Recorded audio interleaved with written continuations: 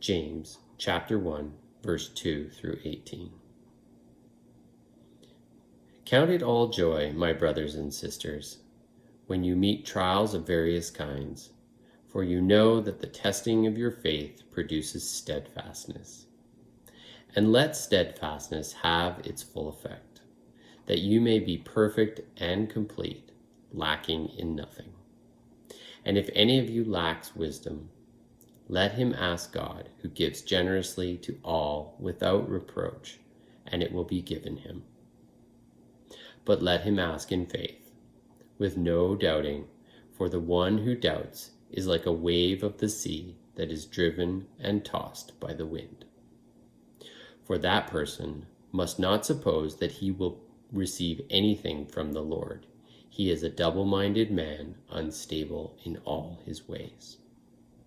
Let the lowly brother boast in his exaltation, and the rich in his humiliation, because like a flower of the grass, he will pass away. For the sun rises with its scorching heat and withers the grass. Its flower falls, and its beauty perishes. So also will the rich man fade away in the midst of his pursuits. Blessed is the man who remains steadfast under trial, for when he has stood the test, he will receive the crown of life, which God has promised to those who love him. Let no one say when he is tempted, I am being tempted by God. For God cannot be tempted with evil, and he himself tempts no one. But each person is tempted when he is lured and enticed by his own desire. Then desire, when it has conceived, gives birth to sin, and sin, when it is fully grown, brings forth death. Do not be deceived, my beloved brothers and sisters. Every good gift and every perfect gift is from above, coming down from the Father of lights, with whom there is no variation or shadow due to change. Of his own will, he brought us forth by the word of truth, that we should be a kind of first fruits of his creatures. Thanks, Chris. We are back in our James series, and so if you have your Bible handy, and I hope that you do, you can open up to James chapter 1. That's where we'll be this morning, and I promise we'll get through more than one verse, which is what we did last week. Just to remind us, James is a letter written by the half-brother of Jesus. Now keep in mind, we have evidence earlier in the Bible that James was not a follower of Jesus. He thought Jesus was crazy. There's actually a place in the gospel where James shows up with his other siblings, other family members, and they tried to take Jesus away from where he was teaching because they thought he was crazy. See, that's what happens when your half-brother starts to go around and start telling people he's the Son of God. But not long after Jesus' death, something happens, and then all of a sudden, James is convinced that his half-brother is the Son of God in the flesh. And then James starts to worship him. And then he becomes one of the key leaders, if not the key leader in this fledgling, this new church in Jerusalem. And he ultimately became one of the early Christian martyrs who was killed for his faith in Jesus. Now, listen, how do you get your siblings, how do you get your family to believe you're God? Well, here's one way. You tell them you are. You then get brutally executed and murdered by the authorities. You get put in a grave, you spend 3 days there, and then you show up again and share a meal with your family, back in the flesh. See, people like James, the story of James, how he went from thinking Jesus was crazy to a follower, this is one of the best apologetic defenses we have for the resurrection of Jesus, because people don't make the stuff up and then die for it. So that's who wrote this book, James, the half-brother of Jesus. And he wrote this book, which was a letter that circulated around to Christians who were marginalized and pushed out to the fringes of the first century world. Persecution started in Jerusalem, and so they scattered throughout the Roman Empire, and this letter went around to encourage them.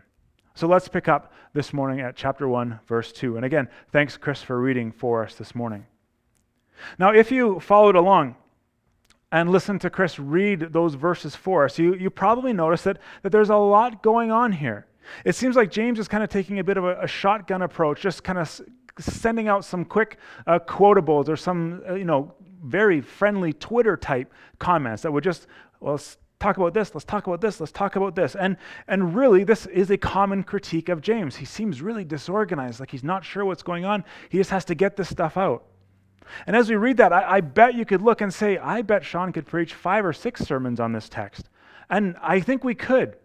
However, what I want you to see this morning is that all of these little sections, all these little 2 verses here, 3 verses here, a couple verses here, they all really flow into one general main thought. And I think we can condense the big idea of this morning down to a theme sentence that goes something like this. Trials will come, but count them as joy because God will use them and because God is good. Okay? I believe that as we dig into these verses, as you start to highlight and circle some things and draw some connections out as we read them, you'll see that is what Jesus is getting at here. Sorry, that's what James is getting at in this text. Trials will come, not might come or if trials come, but trials will come. Count them as joy, but God's going to use them and God is good. Ready? Okay, let's go. Now, when you start thinking about trials, when you start reading in verse 2 here, here's what I love about the Bible. It is brutally honest with us. It doesn't say, listen, follow Jesus and everything is going to be smooth sailing. That is a horrendous lie that is propagated in lots of places in the world, but that's not in the Bible anywhere. It doesn't say, listen, if you happen to have some struggles, if you are one of the unlucky few that hits trials, no, look how clear the Bible is. It says, when you meet trials of various kinds. Not if, when. This is going to happen. This is life. Now, before we even get farther than that, take note of that word various there. Maybe you can see it on the screen beside me. When you meet trials of various kinds. This is an all-encompassing word. So it's not like James is saying, hey, when you bump into this kind of trial or that kind of trial, you should consider that joy. But he's saying, listen, when you hit all the various kinds of trial that are going to come up, consider it joy. So what's included there? Everyone watching online, throw it in the comments, speak it out to the camera. Tell me some suggestions. What kind of trials do you think are included in various? Let's hear it. Yeah, okay, that's pretty good. Yeah, good suggestion. Great news. Every one of you is right. Everything is included here. Various trials includes all trials, whatever it is. Now, for many of us, maybe most of us, especially at this time, this conversation about trials, about struggle, about hardship, this isn't theoretical. We're not reading this verse and thinking, okay, there's going to be a day in my future when I will meet a various trial, so let's file away what this says for that future time. We are in the middle of this right now, maybe especially because of the COVID-19 pandemic.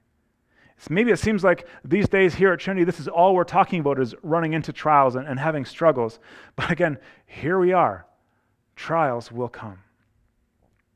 But another little addition to this idea as well. Notice James 2 says, when you meet trials, plural.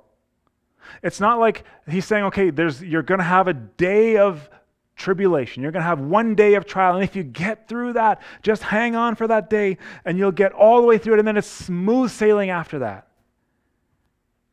We know that's not true, right? Life is full of mountaintops and valleys. There's good days. There's hard days. And this is what I love about the Bible. It is real and it is honest about this. It meets us where we are and it doesn't sugarcoat it at all when you meet trials. I love how one pastor puts it. He says this, what we see in the Bible is that our world is not sterile. It's not safe. It's not protected. He says it's grimy. People get sick. They die. They're betrayed. They are wrongly accused. They grow weary. They lose heart. But by the grace of God, others endure. Their legs are strengthened. Their hearts are inflamed. They hold fast, and they have a type of joy that transcends some of the most horrific circumstances imaginable. That's what we're aiming for here, this hope in Jesus that transcends our circumstances. So this command might sound crazy to us, doesn't it? Count it all joy, my brothers and sisters, when you meet trials of various kinds.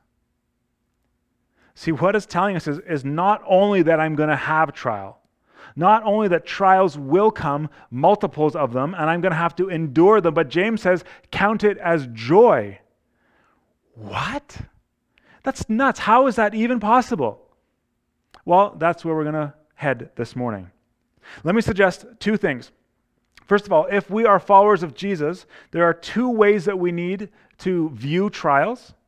And secondly, there are two kinds of fights that we have to know that we are in. See, here's the thing. If we know that we're in a fight, if we are preparing ourselves for a fight, for a battle, we will act differently. We will posture ourselves different. We will be prepared for that moment. Just like an athlete visualizes the event, visualizes their run or the competition before they start.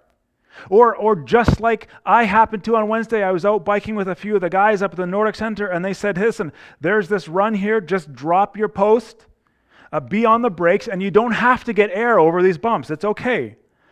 This is what they were telling me moments after another friend said, you know what, Canmore's ER docs see the most people come and visit them after this run. So thanks. So me preparing is like, okay, don't end up in the ER. Drop the post. Take your time. It's not a race. It's not a rush. It makes me approach that trail with a different posture. I made it through with all my limbs and all my teeth. Thank you very much. So what James is going to do in these next few verses here is that show us that there are two ways to think about trials and two fights that we have to know that we're going to get into. Two lenses for trials, two fights that we are a part of. Okay? That's where we're going today. The first lens is this. Trials are a pathway for maturity. That's where he's getting in these first couple of verses. Let me read them for us. For you know that the testing of your faith, the trials, you know that the testing of your faith produces steadfastness or endurance. And then let your endurance have its full effect, that you may be perfect and complete, lacking in nothing. See, trials are a pathway to maturity or completeness. Now, I think somewhere in our heads we know this. And if we take this concept out of the spiritual realm and we consider all of our life experience, I think we would see this to be true, right? How have you grown?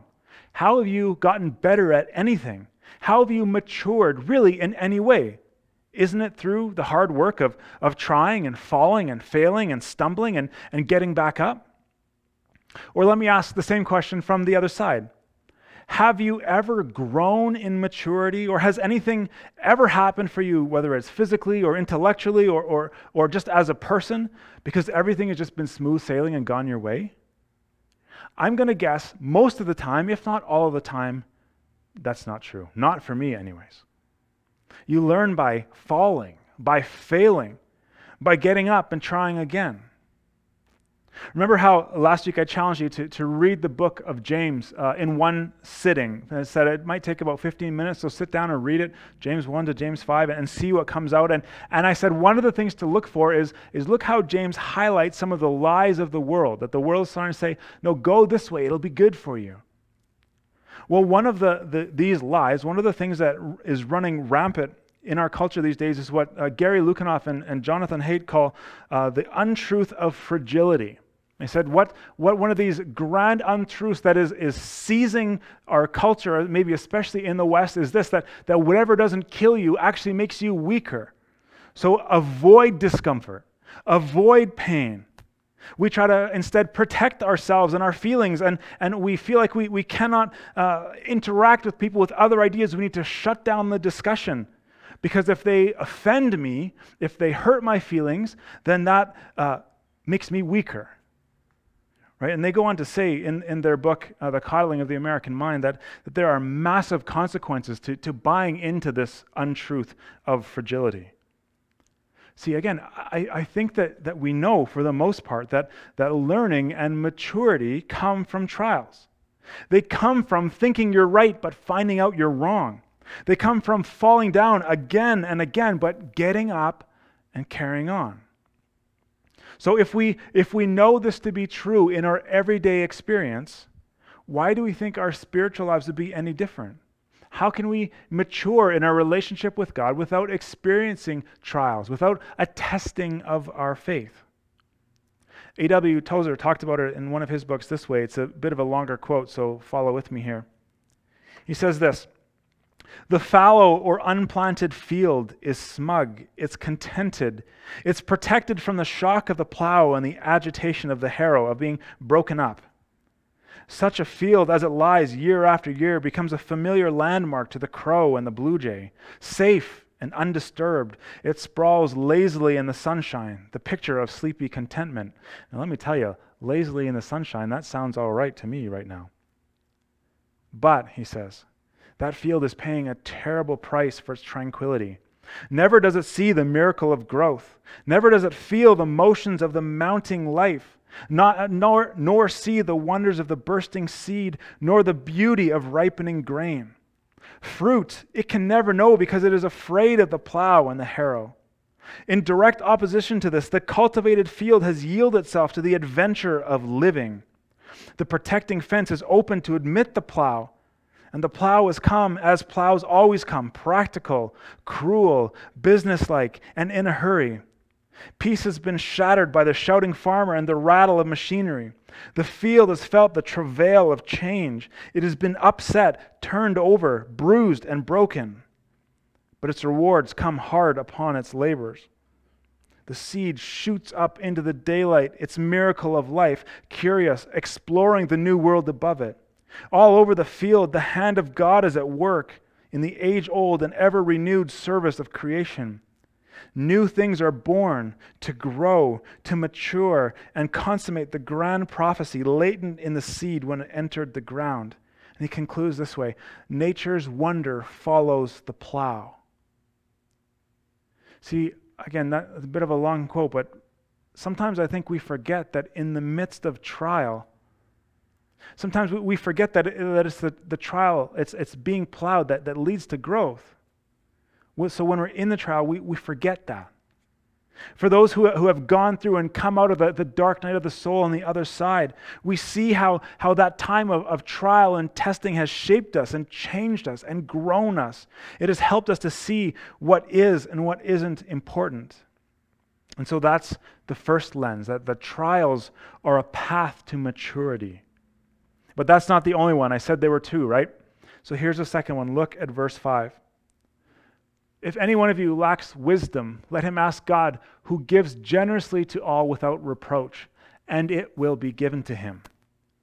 So the second lens is this: trials make me aware of my need for God. Let me throw this out there. Maybe you can identify, maybe it's just me, but when everything is going great in our lives, when everything's coming up just how you'd like it, how often do we just kind of stop thinking about God at all? Maybe when things are going really good for you, it's just smooth sailing, the job is good, family's good, everything's good. You just think it's all about you. Hey, listen, this is my talent, this is my effort, my blood, sweat, and tears have made this good life happen.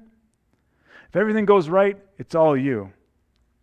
But when everything starts to fall apart, well, no, that's on God, isn't it? Anyone else able to identify with that? Just me, maybe? I hope it's not just me. See, what James is trying to put together here for us is that when we have trials, and when we're trying to consider all things joy in the midst of those trials, what we need to do is we need to ask God to use that trial to grow us and ask Him for wisdom in that. It's saying, I don't get this, God. I don't understand what's going on. Can you help me understand? Give me wisdom in this. And this really ties in with what we just saw in our last series, Hope in the Dark, in Habakkuk, isn't it? Where he wrestled with what he was seeing. He said, God, this doesn't seem right. This isn't fair. Don't seem to be doing what you said you would do. Help me understand. And he wrestled with what he was saying, all the while embracing what he knew to be true about God. That's really what James is saying here as well. So let's ask God for wisdom in the midst of trial, because he will respond. Those are our lenses. Trials are a pathway for maturity, and trials help make me aware of my need for God. Let's look at the fights. There's two fights. And these next couple verses, they're tough ones. James continues, but let him ask in faith with no doubting. For the one who doubts is like a wave of the sea that is driven and tossed by the wind. For that person must not suppose that he will receive anything from the Lord. Now, that seems really harsh, doesn't it? Ask for wisdom, God will give it to you. But if you flinch, you're not getting anything. It's confusing.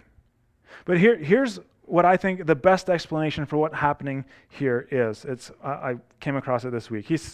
We find in this little verse, these couple verses, that there are kind of two different prayers in this little text. First, grant me wisdom, prayer number 1. And second, increase my faith while killing my doubts. See, when we think about this great fight we can get in between faith and doubt, I think we know it's there quite often, don't we? One of my favorite places to turn when I'm wrestling with faith and doubt is Mark chapter 9, starting at verse 20. Let me read it for us. It'll be up on the screens, but you can flip there, Mark chapter 9. We read, and they brought the boy to Jesus. And when the demon saw Jesus, immediately it convulsed the boy, and he fell on the ground and rolled about, foaming at the mouth. And Jesus asked his father, how long has this been happening to him? And the father said, from childhood. And this demon has often cast him into the fire and into water to destroy him. But if you can do anything, the father says to Jesus, have compassion on us and help us. And Jesus said to him, if you can, all things are possible for the one who believes. And immediately the father of the child cried out and said, I believe, help my unbelief.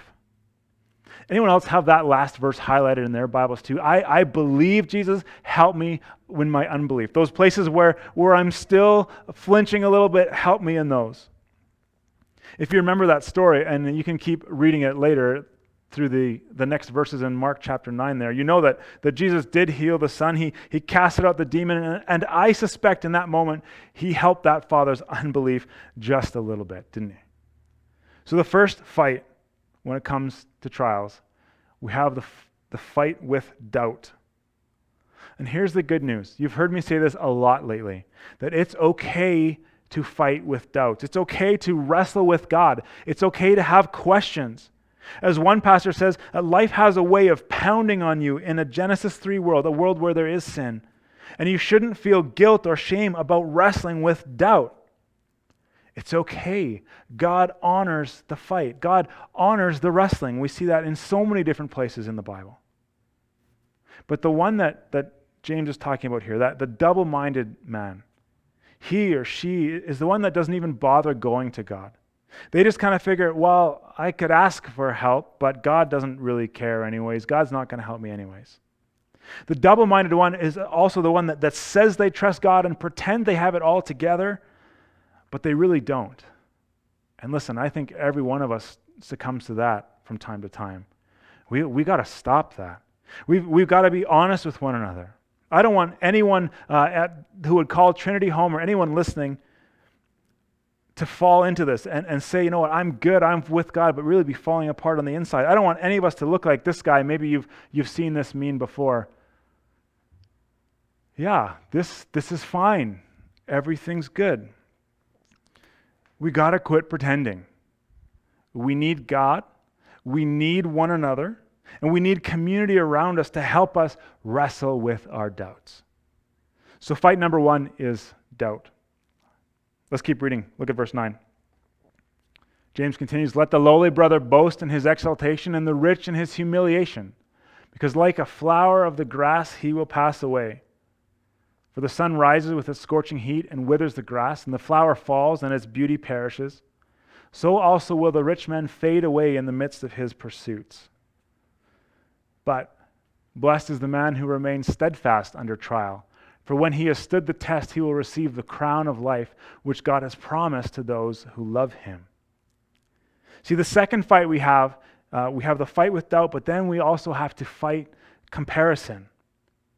There's a study that came out a little while ago, it was about 5 years ago now, on Instagram, and the conclusion that the researchers came, that it wasn't a Christian study, but basically the conclusion the researchers came up with was that Instagram leads to depression. And for many of us, I probably don't have to say a whole lot more, and you're agreeing with that. You see, Instagram and lots of other social media, Instagram maybe especially as in that time, but now too, for the most part, that's the place where everyone has it all together. See, somehow I can wake up and start scrolling through my Instagram feed, and everyone else has this perfect life where their kids have gotten up, they've made breakfast for themselves, and they've cleaned up after themselves. They finished their schoolwork for the day, and then as the kids go on, the person's marriage is perfect, their family is perfect. Somehow they snuck a vacation in. Meanwhile, I'm still sitting at the table in my sweatpants, waiting for that first cup of coffee to kick in. You know what I'm talking about. And so you start to see this, and you start to envy, and you start to resent people and their so-called perfect life, or what they project as their perfect life. You start to get angry about it. Comparison. I'm not gonna lie. This is a tough one for me, especially at the start of the shutdown. Maybe before some of the sheen had worn off, my social media feeds were full of oh, this is such great family time. Oh, look at all this rest I've been able to have. Look at this list of books I've been able to get through. Look at all these projects I've been able to get done around the house. I just love helping my kids with their school, and they're just the best students ever. And I would just get so much time with them. Honestly, I could identify with none of that. And the comparison kicked in. God, how come I don't get that? Why am I so worn out? Why am I so tired? Why does this seem so hard? I don't know about you, but this town we live in as well, the valley we live in, I don't know if this is more present here than other places, or if I'm just noticing it more, but that comparison game here is gonna get you. But listen, here's what James is saying in these verses. Wherever you or however you identify yourself, the lowly one, the rich one, and at different times of our days even, we can maybe identify with either. However you identify yourself in those verses, at the end of the game, it all goes back in the box. And you know what? God's going to keep doing his work, with or without you. It's all level playing field at the end. Everyone endures trials. Everyone struggles. It's like God is saying here, listen, I know the struggles.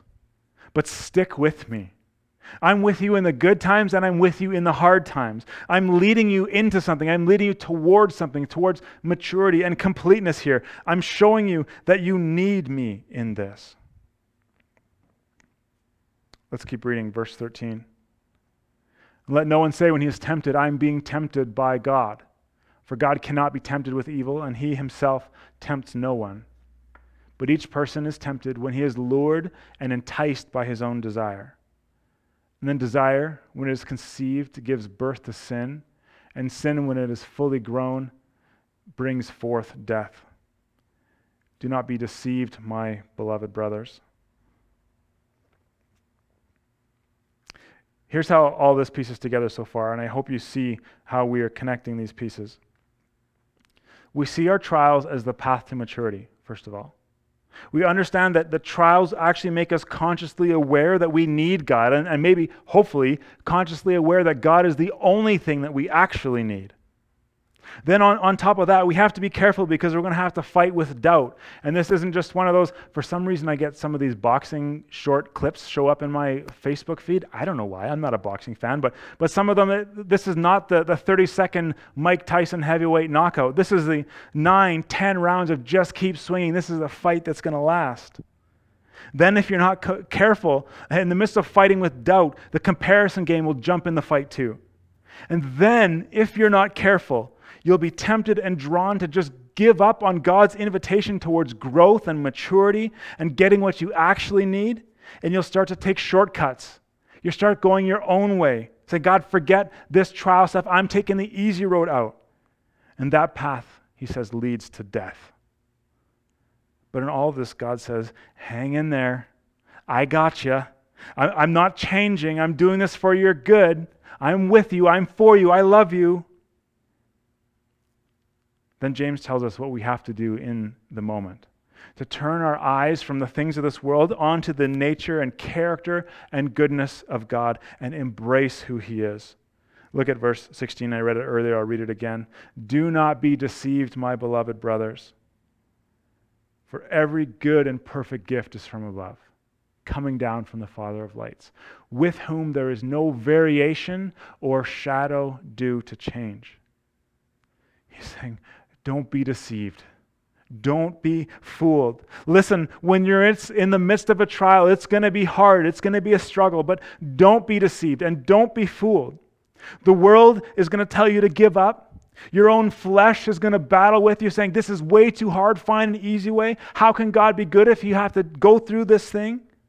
You're going to want to believe that God isn't good. And you're going to wrestle with comparison and doubt. But remember, everything that is good and perfect comes from God, is a gift from the Lord, the Father of lights. As one writer says, one of the greatest anchors for your soul in the trials that come, regardless of the intensity of those trials, is this: that the greater your knowledge of the goodness and grace of God on your life, especially in the world of common grace, the more likely you are to praise Him in the storm. The greater your knowledge of the goodness and grace of God on your life, the more likely you are to praise Him in the storm. When we talk about common grace, we're talking about things that are common to everyone. Things like sight, smell, the breath that's in your lungs right now, the rain that falls and greens up the grass and makes the flower bloom. Friends, family, graces that are common. The other thing we need to read in those couple of verses is that there is no variation, there is no change in God. God doesn't change His mind on us. In just a little bit, we're going to celebrate communion, and I think that ties this all together. I love how I heard one writer say this. You know what? God knew what He was buying on the cross. Jesus knew what He was getting when He went to the cross for you and me. He's not changing His mind. They're not madly up there in heaven looking for a receipt to return you, or return me. They knew, God knew, Jesus knew all of your failings, all of your shortcomings, all of your weaknesses, and He still went to the cross. Even when we feel that we have somehow let Jesus down, He paid for that on the cross. And that's why Paul can say in Romans chapter 8 to us, there is therefore now no condemnation for those who are in Christ Jesus. Jesus paid it all. Willingly went to the cross out of obedience to the Father and out of love for us. That's the what and the why we remember when it comes to communion. All of our sins, all of our rebellion, all of our guilt and shame paid for on the cross. It's done. It's finished. And in Him there is no variation. There is no shadow of turning. There is no changing. He said done, and so it's done. Finally, verse 18. Of His own will He brought us forth by the word of truth, that we should be a kind of first fruits of His creatures. Here's what He's saying. God chose you. Did you see that? This wasn't just somehow accidentally we made the list. Of His own will, He brought us forth. God chose you. This was His idea. He called you to Himself. He wants you in His family. He did the work. You are loved. Let me pray for us. Jesus, thank You for these words this morning. Thank You that even though it may seem that James is a bit scatterbrained, he's a bit all over the place, that there's connection here. Thank You for all the things that we saw. As we approach our trials that will come, and when they come, help us to see them through those two lenses, and help us to prepare for those two fights of doubt and of comparison. I don't know, maybe you're tuning in today and that's where you are. You're doubting God's goodness. You're comparing yourself to others and say, how can he or she have a good life and I'm stuck in this mess? I just want to remind you again of everything we've said, and where we maybe especially just finished, that God chose you. God knows you. God is good. He is using these things to draw you to Himself. And I would be honored just to pray with you as we turn those things over to God. Let's pray. Jesus, thank You that You chose me.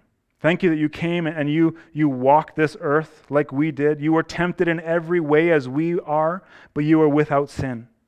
And thank you that you were obedient to the Father. You showed us how to relate rightly to him and to others and to creation. Thank you that you were obedient even to the point of death, and death on a cross, so that we can cling to your righteousness and we can be made right by your works. We can be back in relationship with God the Father.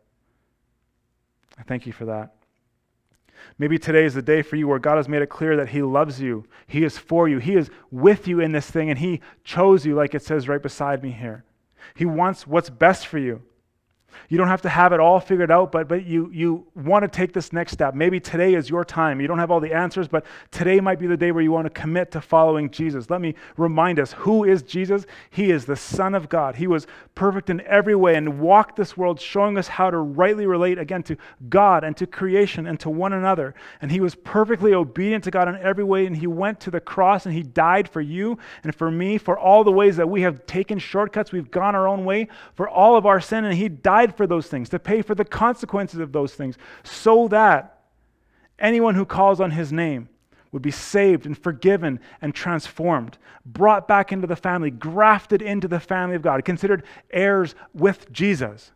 It doesn't matter who you are, it doesn't matter what you've done, it doesn't matter how dark your life feels, how heavy this trial feels for you. When you call on Jesus' name, he hears you, he hears your prayer, and he forgives you, and he makes you new.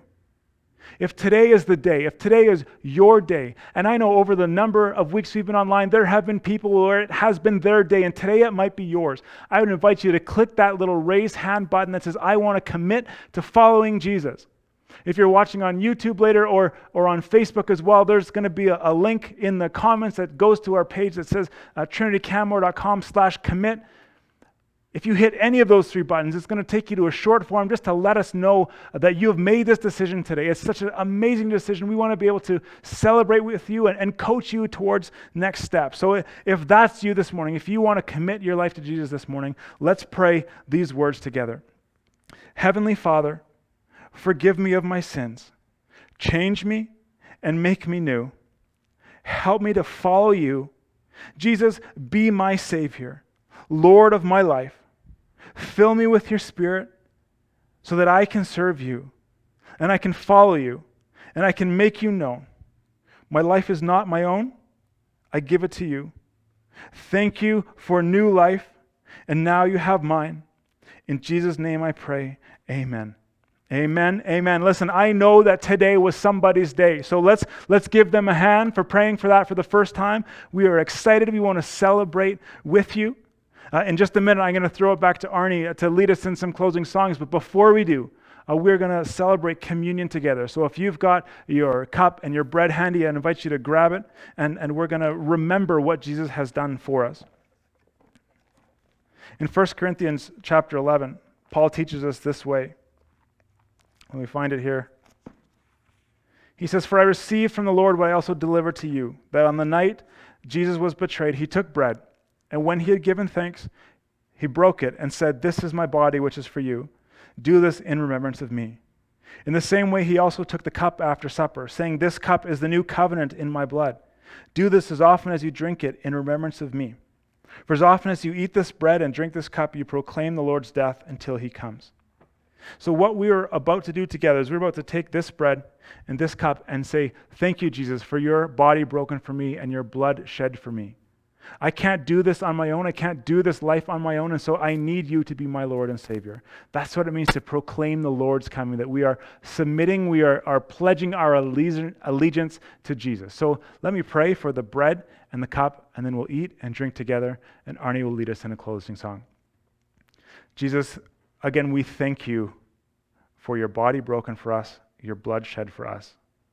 I pray that as we gather together in our houses all over the town, all over the valley, all over the province, and really even the world, that we would remember this moment, you going to the cross for us, but not staying there, but rising again 3 days later, conquering Satan, sin, and death, so that we can cling to you, and you are always with us through our trials, through our temptations, through our struggles, so that we would be made complete, that we would mature.